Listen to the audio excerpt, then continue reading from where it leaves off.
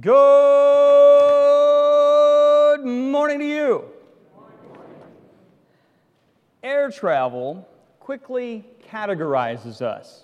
I don't know if you've noticed, but some get hot meals and hot towels, and others get a puny packet of pretzels and half a can of tiny soda. Some stand in long lines in TSA while others are sort of whisked away. Some wait huddled next to one of 6 phone chargers for a plane of 120, while others sit in sky lounges with their own personal USB port. What separates these folks is their ticket class, or their membership in TSA PreCheck, or perhaps their frequent flyer status. But it's not just the jet setter that gets classified. We see classification all throughout our situation. In fact, classifications are inevitable and unavoidable. In science, the standard taxonomy has 8 categories. There's domain and phylum and kingdom and class and order and family and genus and species. And once you get down to the species level, there's 8.7 million options. That's a lot of classification, isn't it? You're going to see classification in your everyday life. Suppose you wanted to buy a cookie. Well, now it's going to get difficult. So first we have to choose which grocery store do we go to. Let's say you go to Stop and Shop, all right? So you go there because it's a little easier to park than the ShopRite, where it's kind of like Evel Knievel's brother who's blind is there. And you go to Stop and Shop and you find yourself with aisle after aisle after aisle after aisle. You got to find the cookie aisle. You finally find the cookie aisle, and then you have to find the Oreo section because you're wanting to buy Oreos. And then you get to the Oreo section only to find this hasn't become any easier. There's traditional Oreos, what you came to buy. But then there's also double stuffed, and now there's even mega stuffed. And they even have reduced fat, but who really came here for that? And then you have the cream options, and there's regular or chocolate or mint or peanut butter, and they even have birthday cake. Then you have the permutations. Fudge-coated with mint cream, fudge-coated with regular cream, fudge-coated with peanut butter cream, or, of course, utterly uncoated in any cream you want. And next to those are the counterfeits. There's the forlorn box of Hydrox. Forever the bridesmaid, never the bride. And then just below that, in the least prominent shelf, for the thrifty, there will also be a store brand with some kind of hyper-descriptive but wholly unattractive name, like cream-filled sandwich cookie. Doesn't that sound great? The point is, classification is inevitable, it is unavoidable, and in our passage today, God's Word is going to draw some very sharp distinctions that we should understand. Last Sunday, we began exploring this passage, and we saw that Scripture makes a hard distinction between the natural person and the spiritual person. That is, for believers and unbelievers, there's a wide gulf in how we see the world around us. But today, we're going to see that within believers, there are inevitable biblical dichotomies. Our passage today will distinguish between the mature and the immature Christian. It will further distinguish the carnal Christian and the spiritual Christian. And the question is, where do I fit in based on God's infallible categories? And is that where I want to be? I'm somewhere on this spectrum. Where am I? And is that where I want to be? With this in mind, please turn with me in the Word of God to 1 Corinthians 2 and verse 6. If you don't have a copy of Scripture with you, please use one of ours. There's a blue pew Bible in front of you, and if you turn to page 1211, you will find 1 Corinthians 2 and verse 6. As you turn in the Word of the Lord, let's turn to the Lord of that Word and ask Him to bless our time together today. Lord Jesus, thank you for today. Thank you that you are a God who sends the rains. Your Word tells us you send the rains on the just and the unjust, that we will all need to mow our grass and we will all have water from our taps because you're a God who is so consistently, providentially good that we think that this is just natural, when in fact you could withhold the rain and we would be in significant trouble. Thank you that there is spring. Thank you that there are flowers and forsythia and daffodils, and now we're moving into peonies and other things that bring beauty. Thank you for the birds that are coming and all the wonderful things that you bring in spring that is temporarily winter, but not always winter. And we pray, Lord Jesus, that you would warm our hearts as you're warming the earth. We pray that the rains that you're sending to bring the flowers would be the same in our lives, that through the washing of the Word, through the Scripture, you would open our eyes and unstop our ears, that you would bring to life, even new life, so that we would flower and we would be a people that display your great glory. We pray this in the name of Jesus. Amen.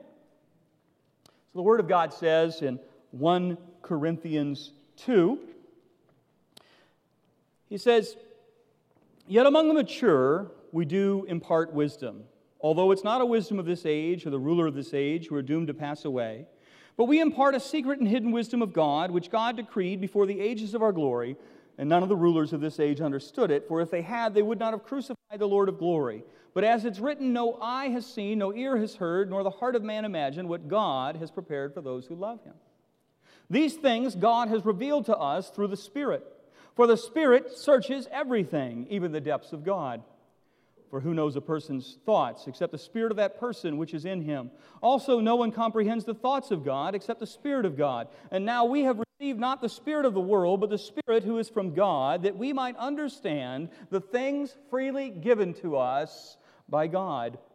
And we impart this in words not taught by human wisdom, but taught by the Spirit, interpreting spiritual truths to those who are spiritual. The natural person does not accept the things of the Spirit of God, for they are folly to him, and he's not able to understand them because they are spiritually discerned. The spiritual person judges all things, but he himself is judged by no one. For who has understood the mind of the Lord so as to instruct him? But we have the mind of Christ. But brothers, I could not address you as spiritual people, but as people of the flesh. Speaking to an entire church, remember. I could not address you as spiritual people, but as people of the flesh, as infants in Christ. I fed you with milk, not solid food, for you were not ready for it. And even now, you're not ready. For you are still of the flesh. For while there is jealousy and strife among you, are you not of the flesh, behaving only in a human way? For when one says, I follow Paul, and another, I follow Apollos, are you not being merely human? What then is Apollos? What is Paul? Servants through whom you have believed, as the Lord assigned to each. I planted, Apollos watered, but God gave the growth. So neither he who plants nor he who waters is anything, but only God who gives the growth. He is the one who plants, and he is the one who waters, and they are one, and each will receive his wages according to his labors, for we are God's fellow workers, and you are God's field and God's building. And we'll go into this more over the next couple Sundays, but just our setting today. Last week, when we first looked at some of these verses, the main thing we took away is how incredibly, desperately we need the Lord. We saw how we can't arrive at salvific truth apart from God's revelation. He has to disclose it to us. How all of our faculties and philosophies and ingenuity will not lead us to heaven. God must lead us to heaven. Jesus knows the way. Jesus shows the way, because Jesus is the way. And since Jesus alone can atone for our sin that is within, the Bible says there's no other name under heaven by which we may be saved. But friends, Colossians 1:26 reminds us that this glorious gospel of grace is a mystery, hidden for ages and generations. But it's now revealed through the church, through His saints. Last week we saw Paul say exactly the same thing. In verse 7 of the passage we just read, that you and I, as Christians, when we share the gospel, we impart a secret and hidden wisdom of God. which God decreed before the ages and for our glory. And none of the rulers of this age understood it. If they did, they wouldn't have crucified Jesus. These things God has revealed to us through His Spirit. So let's review a little bit before we get into some new material. So the natural man cannot arrive at salvific truth apart from God's revelation, God's self-disclosure. But friends, our problem runs deeper. For the natural man can't understand God's revelation, even if he possesses it, without the Spirit's enabling. Look at verse 14. The natural person does not accept the things of the Spirit of God. Have you ever shared the Bible with someone and they've been utterly unimpressed? The natural person does not accept the things of the Spirit of God, for they are folly to him. It doesn't make sense to him. This doesn't compute. He's not able to understand them because they are spiritually discerned. As you start to see people catch on to the power of Scripture, what you're seeing is the power of the Spirit start to open their eyes. Notice that. Be aware of that. Be part of that. Verse 15, the spiritual person judges all things, but he himself is judged by no one. For who has understood the mind of the Lord so as to instruct him? But we have the mind of Christ.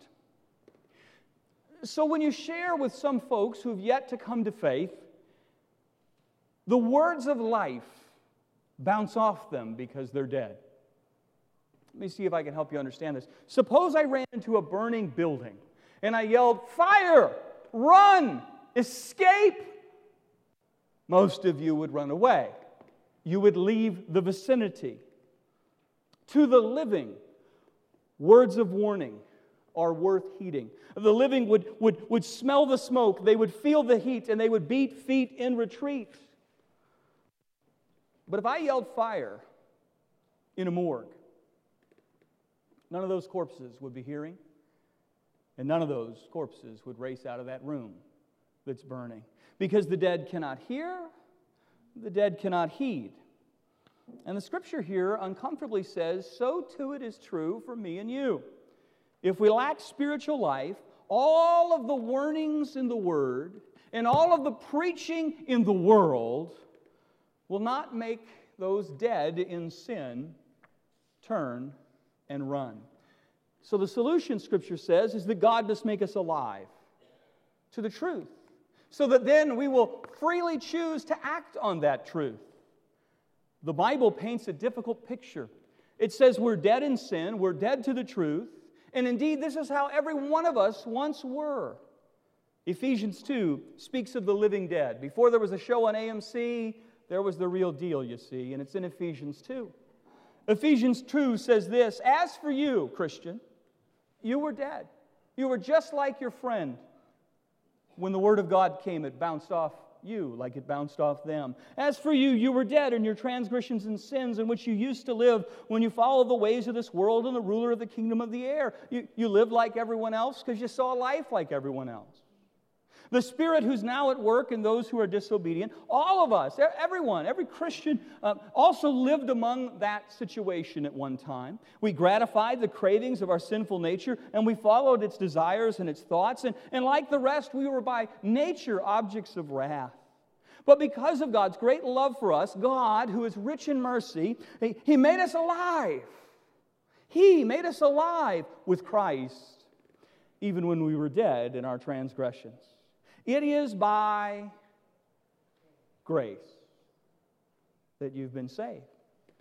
God raised us up with Christ and seated us with Him in the heavenly realms in Christ Jesus, in order that in the coming ages He might show the incomparable riches of His grace, expressed to us in His kindness to us in Christ Jesus.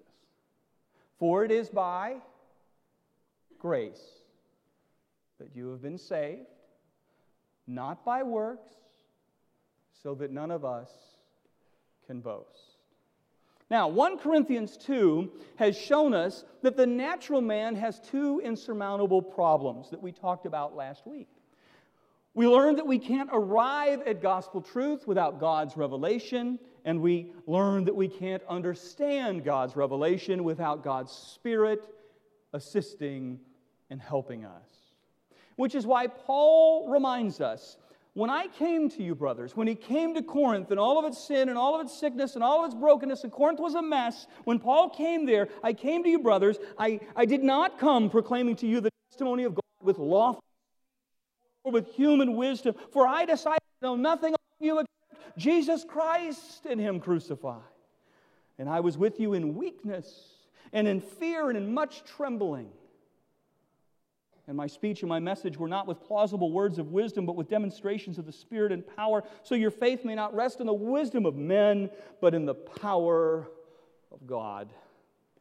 Now, since we can't persuade people to embrace God's truth, because it's like preaching to those corpses in the morgue, we need God's power in our presentation. We don't simply need better erudition and elocution. We need the author of just what He did in John chapter 11. Do you remember it? Jesus Christ stood at a tomb of a dead man. His name was Lazarus. Do you remember this? And He stood at this tomb, and the author of life called unto death and said, Lazarus, come forth. And I want you to notice that Lazarus not only came to life, but he started walking in newness of life. If you read the story in John 11, sort of tripped up in all the trappings of all the wrappings of his old life of death. And he staggered and he stumbled forward toward the call of Christ. And that's kind of like how we all do as babes in Christ. Raised to newness of life, still with a lot of the trappings of death, of the old life holding us back. And so our passage today makes a clear dichotomy between the natural person and the spiritual person, between the lost person and the saved person. And this is the most important and pressing dichotomy that we must understand entirely. And it raises the question, where do you stand? Where do you stand? Have you repented of your sin and trusted in your Savior? Has your conscience been pricked? Do you feel pained by your rebellious actions against your Creator's intentions? The Bible calls that conviction. And it's a work of the Holy Spirit, the Bible says. It's the first step in our salvation. Understanding that we're standing in a burning building and that we will perish unless we look outside of ourselves for rescue. Romans 3:23 says it this way, for all have sinned and fall short of the glory of God. And that all includes us all. But there is a solution to our pollution, and it's found in the infinite righteousness of Jesus. Jesus, the Bible says, well, He rescues us from the coming wrath. Do you believe it? Have you received it? Jesus, the Bible tells us, can bring us peace with God. Are you at peace with God through Jesus? Which is why 2 Corinthians 5:21 implores us, be reconciled, friend, to God.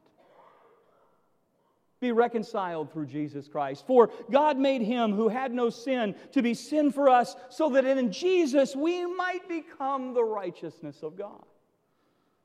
Romans 6:23 sets our sin situation alongside God's perfect solution. It says, for the wages of sin is death. You want to earn something? You're going to earn separation. But the gift of God is eternal life in Christ Jesus, our Lord. Now, friends, that's going to take some action on your part. If God's Spirit is making you alive to the fact that your sin has alienated you from God, you're becoming aware of that. You know what? I think I am a sinner.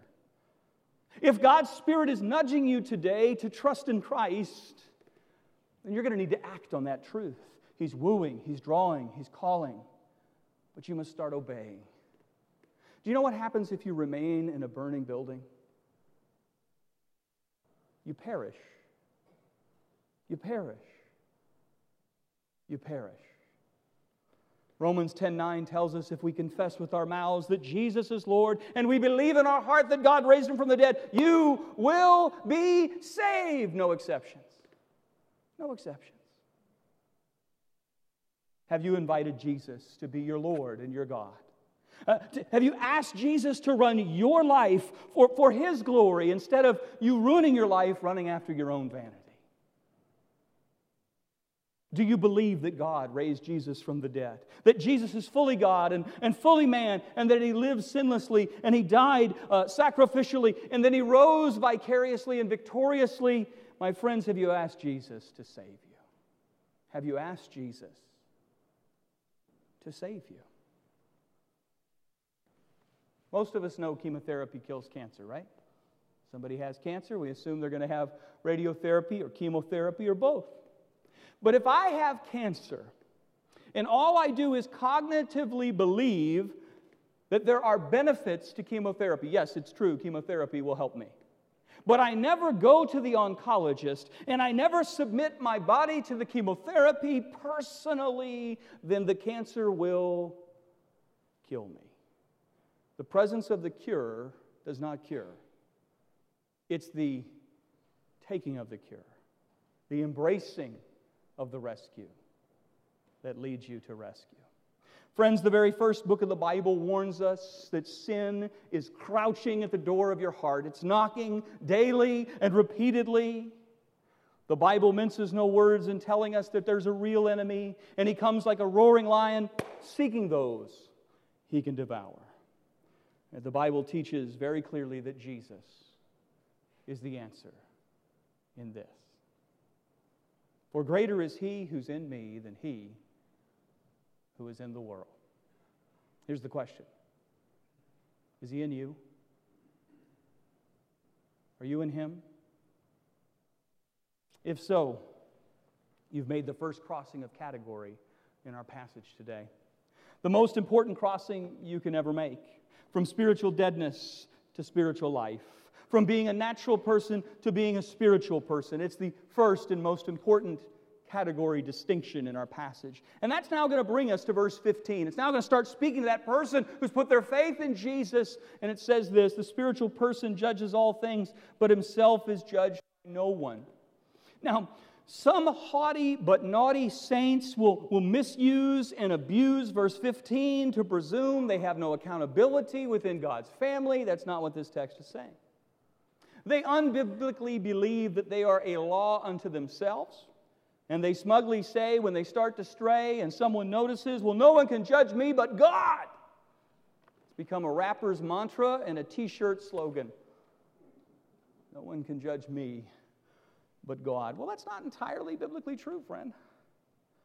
You see, we are ultimately only accountable to God. But the Bible teaches that He's given other Christians to help us so that we don't wander off the path. Paul writes right here in Corinthians, the same verse where he says in verse 15 that God is our ultimate judge. He speaks about Christians helping one another stay on the path.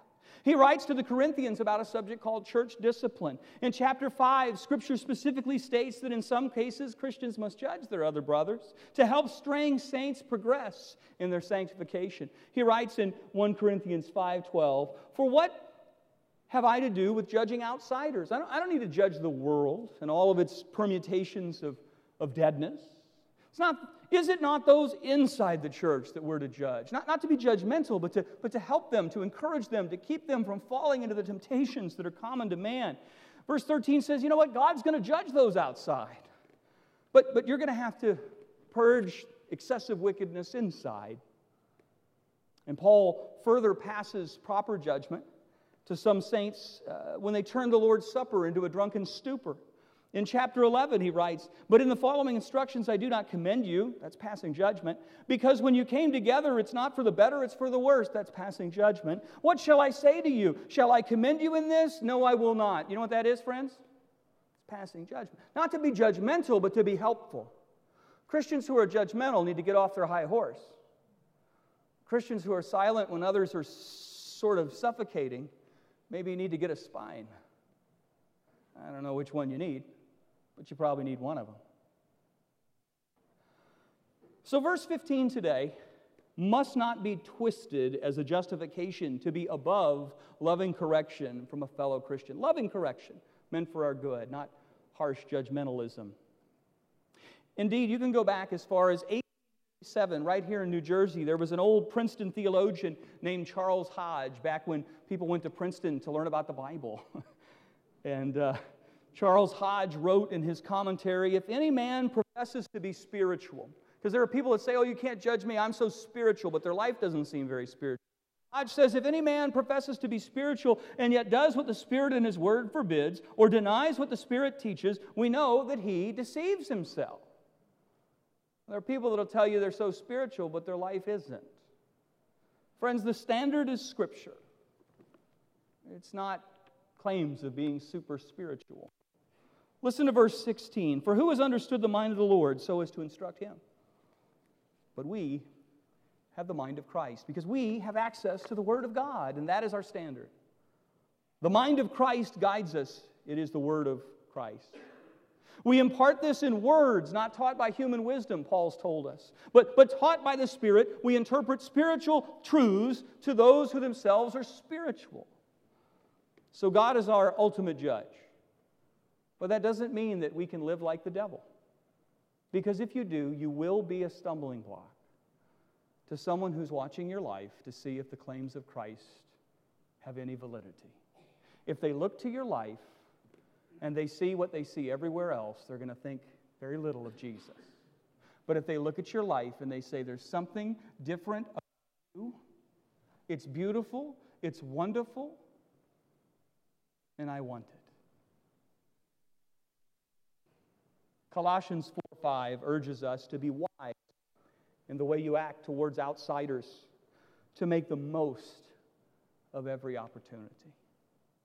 2 Peter 1:8 tells us it's possible for a genuine believer to be ineffective and unproductive in their knowledge of the Lord Jesus Christ. 1 Corinthians 3 tells you and me that as Christians we are God's building. But each one should be careful how he builds. If a man builds on this foundation using gold and silver and precious stones, or hay, wood, and stubble, his work will be shown for whatever it is, because the day will bring it to light. It will be revealed with fire, and the fire will test the quality of each person's building. If what he has built survives, he's going to receive reward. So who are the ineffective and unproductive? Those who build with wood and hay and stubble upon the glorious gospel. Those who give their souls to Jesus, then they run with the devil until Jesus comes to get us. And that life is wasted instead of invested. They go to heaven because of Jesus. They make no impact for heaven or for Jesus. Think of all of the riches they start missing when the King begins rewarding on that glorious day. Our passage today makes two distinctions among Christians. One of them is found twice. It's found both in 2:6 and in 3:1. And the other is found 3 times in the first 3 verses of chapter 3. Let's start with the categories mentioned in 2:6 and 1. In 1 Corinthians 2:6, Paul says, "Yet among the mature we do impart wisdom." Now skip down to 3:1, where Paul writes, "But brothers, I could not address you as spiritual people, but as people of the flesh, as" what? Infants. So there's the mature and the immature, the mature and the infant. Do you understand that among the saved, he's talking to only people who know Jesus as their Lord and Savior now. You're either mature or you're immature. In fact, you're either mature or you're still an infant. Now, friends, if you've recently come to Christ, if recently you've come to Christ, you're supposed to be a babe in Christ. And you're supposed to be growing out of some of the wrappings and trappings like Lazarus had, and that's totally normal, and we're going to give you a good pass on that because that's how you grow up in Christ. But did you know that healthy things grow in the world that God has made? In the natural world, every human being starts out as an infant and then we grow up. We're weaned from milk to meat. We cease being carried everywhere and we start to crawl and then toddle and then we walk and eventually we run. The older we get, the more we can do. We reach a point where we can tie our own shoes and they don't light up anymore. And then somebody hands us the keys to the family car. The ultimate terror in New Jersey of growing up, right? Ultimately, more and more responsibility is given to us until we become reproducing adults and we start caring for our own little ones as they grow up. And this is how God has designed our world to work. And friends, the God of nature is the God of Scripture. And that's how He designed Christians to grow too. To grow from spiritual infancy to spiritual maturity. From needing to be bottle-fed by others to being in the Bible for ourselves. From moving from the milk of the Word to the meat. But it's not just the carnal Corinthians who get short-circuited in this. The writer of Hebrews makes almost exactly the same charge to his audience. What does that tell us? It tells us that in every church, there's a huge challenge for the saved to grow up and become mature. Because Hebrews 5 says this, totally different audience. About this we have much to say, and it's hard to explain since you've become dull of hearing. For though by this time you ought to be teachers, you need someone to teach you the basic principles of the oracles of God again. You need milk, not solid food, for everyone who lives on milk is unskilled in the word of righteousness since he is a child. But solid food is for the mature, for those who have the powers of discernment, trained by constant practice, they learn to distinguish good from evil. They've grown up. They've grown up. I want you to notice that the babe in Christ will eat milk and not meat. And it's not just baby doctrine that marks a baby believer. It's also juvenile behavior. The selfish demands of a toddler look very different than the selfless giving of a parent. Do we understand that on Mother's Day? Somebody makes the cookies. Somebody demands a cookie. Who's mature? Somebody makes a mess. Somebody fixes the mess. Hebrews 5 indicates that the way you see who is on milk and who is on meat is not primarily in our ability to parse the minutia of Scripture. It's in how we live for Jesus. Listen again to Hebrews 5. For everyone who lives on milk is unskilled in the word of righteousness since he's a child, but solid food is for the mature, for those who have their powers of discernment trained by constant practice to distinguish good and evil. They're choosing the good. They've grown up.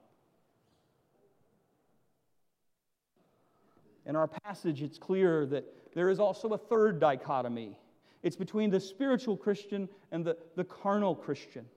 The distinguishing feature is whether that brother or sister is living like Jesus and living for Jesus, or whether that brother is still living like a sinner and languishing in some gutter of his old life.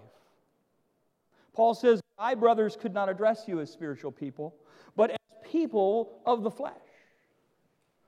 Now, these people were his fellow Christians. They were saved. They were our brothers. But in their worldview, in how they reacted, when they were prompted, they responded in a way that was fleshly, not spiritual.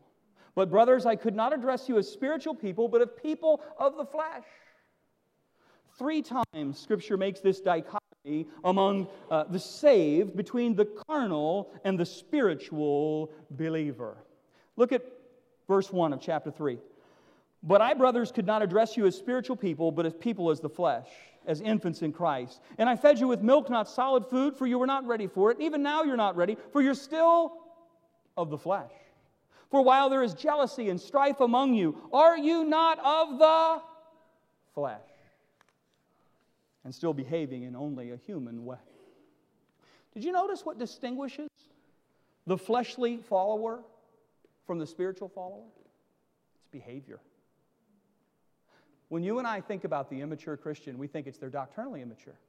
They can't quote as much Scripture as we can. In fact, some of us who have a bent towards Pharisaicalism know all the answers, and we turn people away from Jesus by our lives. Verse 3 identifies the behavior as the divider between the carnal Christian and the spiritual Christian. For you are still of the flesh, for while there is jealousy and strife, that's behavior, among you, Christians. Are you not of the flesh, behaving only in a human way? For when one says, I follow Paul, that's factionalism, that's preference. I follow Paul, another says, I follow Apollos, are you not being merely human? A Christian who looks like the world, who lives like the world, who thinks like the world, according to the Word of God, is a carnal Christian.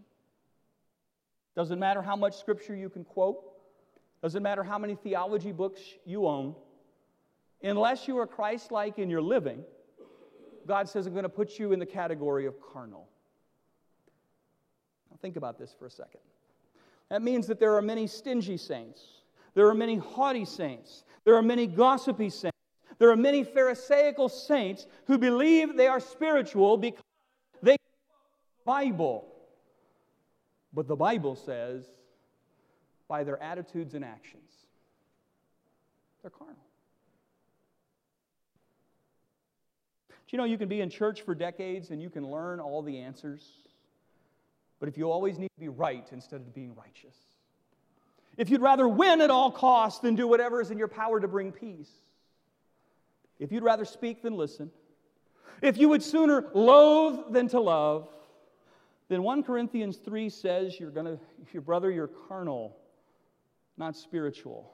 And a biblical realignment is your most pressing assignment. You don't need another Bible study. You need to start living what you've been learning. Grow up, Christian. You know what marks a carnal believer? Here's what God's Word says. Throw out your own list. Listen to His list because He's got it right. He's the author and perfecter of our faith, remember?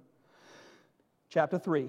But I, brothers, could not address you as spiritual people, but as people of the flesh, as infants in Christ. I fed you with milk, not solid food, for you were not ready for it. Even now you're not ready, for you're still of the flesh. And here's how I know. For there is jealousy and strife among you. And when that is true, are you not of the flesh and behaving in only a human way? Friends, jealousy is what's in our hearts, right? But he can't necessarily see that we're jealous. Jealousy is sort of this me-first attitude. But strife leaks out of us. Strife is the externalization of the internalization of jealousy. Strife is taking the me-first attitude in my heart and letting it spill out in my speech and in my actions, and tragically it spills onto others. I might be able to hide jealousy, I can never hide strife. Here's what James says. You might want to write James 4 and verse 2, next passage. James puts it this way: what causes quarrels and what causes fights among you? Is it not this, that your passions are at war within you? The spiritual and the carnal are at war. You desire and do not have. I'm not getting what I want, so you murder. You covet and you cannot obtain, so you fight and you quarrel. Did you know that the Bible says that God opposes the proud, but He gives grace to the humble? The Bible says, submit yourselves, therefore, to God, to humble yourselves before the Lord. But here's the problem. Our flesh always wants to be first. The world tells us to look out for number one, and so we behave like number two. Brothers and sisters, we preach the message of the cross. We preach Christ crucified, a stumbling block to the Jews and folly to the Gentiles. The cross shows us that the way to exaltation is through humiliation. It's through taking up our cross that Christ is lifted up. And when we lift up Christ, then all the world is drawn unto Him because He is beautiful. But you know what the carnal Christian always tries to lift up? We try to lift ourselves up. We try to make sure we're the highest corn stalk in the field. We want our faction to win. We want our gifts to be promoted in the church. We want our preferences to be the practices that everyone else must do. We want our status, single or married, to be the most exalted. The Corinthians were fighting about that later in the book. We want our position on controversial matters like meat sacrifice to idols to not just be validated, we want it to be standardized, no matter if those with weaker consciences are violated and scandalized. See how we want to win? At all costs. We want to turn worship into showmanship and a game of one-upsmanship. And God wants nothing to do with that. God showed us the way in Jesus, who being in very nature God, did not consider equality with God something to be held on to be grasped, but he voluntarily made himself nothing. He took on the very nature of a servant. He being made in human likeness at the incarnation. And being found in appearance of a man, he humbled himself and he became obedient to death, even the worst form of death, which is death on a cross. So here's the question. Where do you fit in this morning? Based on the Bible, based on the Word of God today, if you are a believer, are you still on the bottle or are you in the Bible for yourself? Are you eating meat and sharing it with others? Or have you become so content with milk that anything heavy, anything challenging, anything requiring deep thinking, anything convicting is something to which you won't be listening? The question for the Christian is, am I wordly or am I worldly in my mentality, in my Christianity? Is my thinking or is it cultural? Do I see people? Do I see events? Do I see situations as God's Word guides or pretty much the same way as my lost neighbor sees it?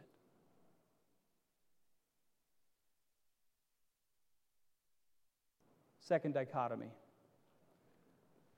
Am I a spiritual infant or am I mature? Now, if you say mature, are you sure? Because the test of maturity is not solely doctrinal fidelity. Did you know I can train a parrot to squawk a fine catechism?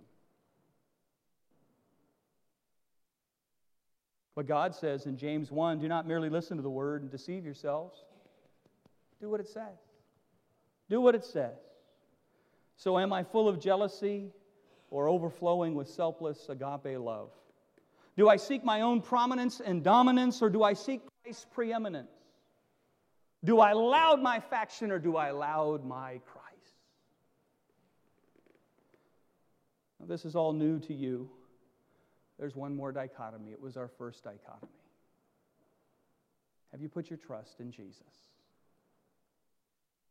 Why delay? Why not today? We're going to sing a song in just a moment called Softly and Tenderly. Jesus is calling. Calling for you and for me. Come home. Come home. It's where the truth is. It's where love is. It's where grace is. It's where God's best is. And God so loved you that He sent the truth and His best so you could be His. Every head bowed and every eye closed. If you're here today and you haven't had that crossing of category, you know about Jesus, but you have not given your life to Jesus. You know that chemotherapy cures cancer, but then you never went to the chemotherapist to be rid of the cancer. Friends, knowing about Jesus won't save you. You need to know Jesus. If you believe that Jesus is the Christ, the Son of the living God, if you believe that He is fully God and fully man, if you believe that He died on the cross to take the sin of all who would believe,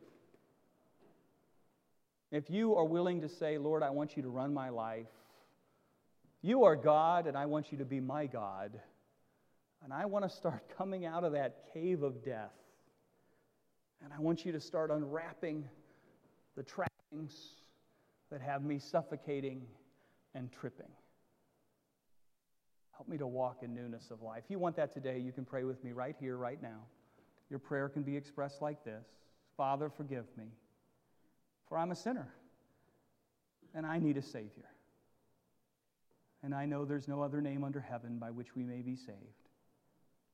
And so I confess right now my desire for you to run my life. And I ask that your Spirit would shape me and mold me in a trajectory of your glory. We ask this in Jesus' name. Amen.